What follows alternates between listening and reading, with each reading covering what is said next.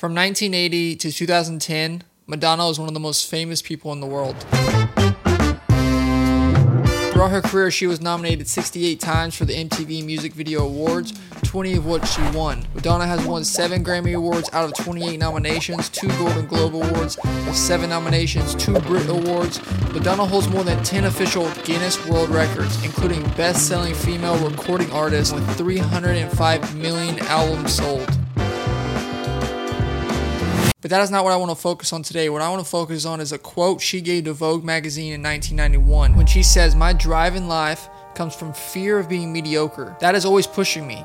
I push past one spell of it and discover myself as a special human being, but then I feel I am still mediocre and uninteresting unless I do something else. Because even though I have become somebody, I still have to prove that I am somebody."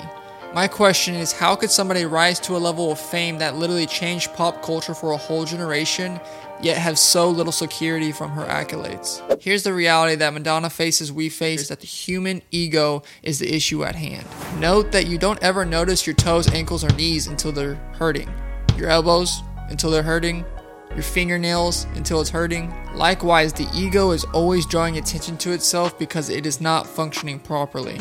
It makes us think how we look, how we're treated, and we might say, hey, that hurt my feelings, but it's not your feelings that are hurt. It's your ego. The ego being extremely busy, and it's extremely busy at 2 things: comparison and boasting. The way the human ego tries to fill the emptiness is by comparing itself to others. In Mere Christianity, C.S. Lewis says, "Pride is by nature competitive." Pride gets no pleasure out of having more of it than the next person. We see that people are proud of being rich, clever, or good looking, but they are not. They're proud of being richer, clever, or better looking than others. If everyone became equally rich, clever, or good looking, there wouldn't be anything to be proud about. When we are in a room with somebody that's more rich, more clever, or better looking than us, we all of a sudden lose the pleasure that we had in that thing. That's because we had no pleasure in it. We had pride in it. Pride is the pleasure of having more than the next person. Lust may drive a man to sleep with a beautiful woman, but at least lust makes him want her. Pride drives a man to sleep with a beautiful woman just to prove he can do it and prove he can do it above others. Pride destroys the ability to have real pleasure. But in this Bible passage, Paul tells us something else about the ego. Paul says in verses 1 and 2 of chapter 4 that he is a minister of the gospel and that he has a job to do. But next he says with regard to that role, he cares very little if he is judged by them or any human court. The translated word for judged has the same meaning as the word verdict. That verdict is what Madonna is looking for, that she can't seem to find, that stamp of approval on her life that Paul says cannot be given to us by any human opinion or human court. So this is where the counselors of our modern society try to remedy low self-esteem with, hey, live your best life. Hey, don't care what other people think of you, just care about what you think. Live up to your standards, live up to your truth, live your best life. But ultimately, what we're remedying low self-esteem with is pride. But pride is no better than low self-esteem to the people around us that we interact with. So this elusive verdict that Madonna's looking for, that we look for, that Paul's looking for, he does not find it from human courts. And this is where we see him move into a ballpark that's kind of foreign to us. I think it's safe to say that Paul is in the top 6 most influential people in the world, in the history of the world. Incredible confidence, tremendous influence, and seemingly nothing has fazed this man. Yet in 1 Timothy 1:5 he says, Jesus Christ came into the world to save sinners, of whom I am chief. Not I was chief, I am chief. We know nothing of the source today. No president, no politician, no world leader has ever come out publicly and said, hey, I'm trying to lead, but also I am a moral failure. I have moral flaws. But Paul does this while at the same time maintaining supreme confidence. And the way Paul does this is he does not connect his sins to his identity. When he sins, it falls on the grace of God. He does not connect it with his self-worth or his identity. But here's the catch. He also does not connect his accolades or congratulate himself for the good things that he does. But we could not be more different than Paul. We have pride, lust, anger, and greed, but we have no confidence. Paul has the same things as us. He has pride, he has lust, he has anger, he has greed, but he has confidence. But when we have the same things that he experiences, why do we have no confidence? It's because we're condemning ourselves. Paul has reached a place where his ego draws no more attention to itself than any other part of his body. He has reached a place where he is not thinking about himself anymore. Humility is not thinking less of yourself. It's thinking about yourself less. It's like, don't you want to become the person that doesn't need honor, but isn't afraid of it either? Doesn't lust after attention or recognition, but isn't scared to death of it either? That is the reality of what Paul is telling us right here in this passage. This is also the place where we can start to enjoy things for what they are. My work's not about me.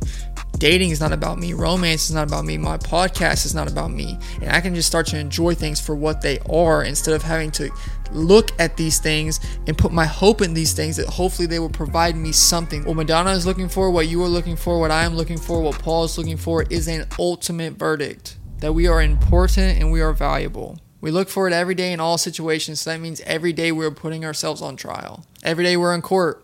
And in the courtroom, we have a prosecution and a defense. And every day we're up there, we're providing evidence to both sides. And some days we win and some days we feel like we're way behind. But here's Paul's secret. The trial's over for him. Paul's not on trial anymore. Human courts can't provide him the verdict, nor he himself can provide himself the verdict. It is the Lord who judges Paul. The gospel of Jesus Christ is the only place where you get the verdict before the performance. The atheist or anybody who might say that I get my self-image from being a good person has to be the good person to result in a good self-image. Here's the thing, if you're looking for a verdict to come from being a good person, a moral person, a religious person, a successful person, a hard-working person, that verdict will never come. Like, how can Madonna, a person with all the accolades that she has, come and still say that she has not had that verdict? In 1991, I was at the pinnacle of her career when she made this statement, and she says, "This verdict has escaped me." Madonna. But this verdict is available to you through Jesus Christ, because Jesus Christ went into the courtroom, a literal courtroom, and faced the trial that we deserved. He faced the punishment that we deserved. He was literally killed on a cross as a result of going on trial, and he sacrificed his life for us, and he resurrected 3 days later, so that now his opinion is the only opinion that matters of me, that matters of you, that matters of Madonna, that matters of Paul. He's the King Jesus. His opinion is the only one that matters. Colossians 2:13-14, "And you, who were dead in your trespasses, in the uncircumcision of your flesh, God made alive together with him, having forgiven us of all our trespasses by canceling the record of debt that stood against us with its legal demands. This he set aside, nailing it to the cross." No one has the capacity, the ability, or the authority to give you a verdict other than Jesus. Jesus rose from the dead, and he is now sitting at the right hand of God. He is the name above all names, the name at which every knee will bow. This is where you will experience freedom, is when you look at humans. They truly don't have a power to give a verdict that is eternal. A verdict that when we die and we leave this earth and our bodies perish is a verdict that it determines eternity, which is that you are his beloved son and that you have no condemnation in Christ Jesus.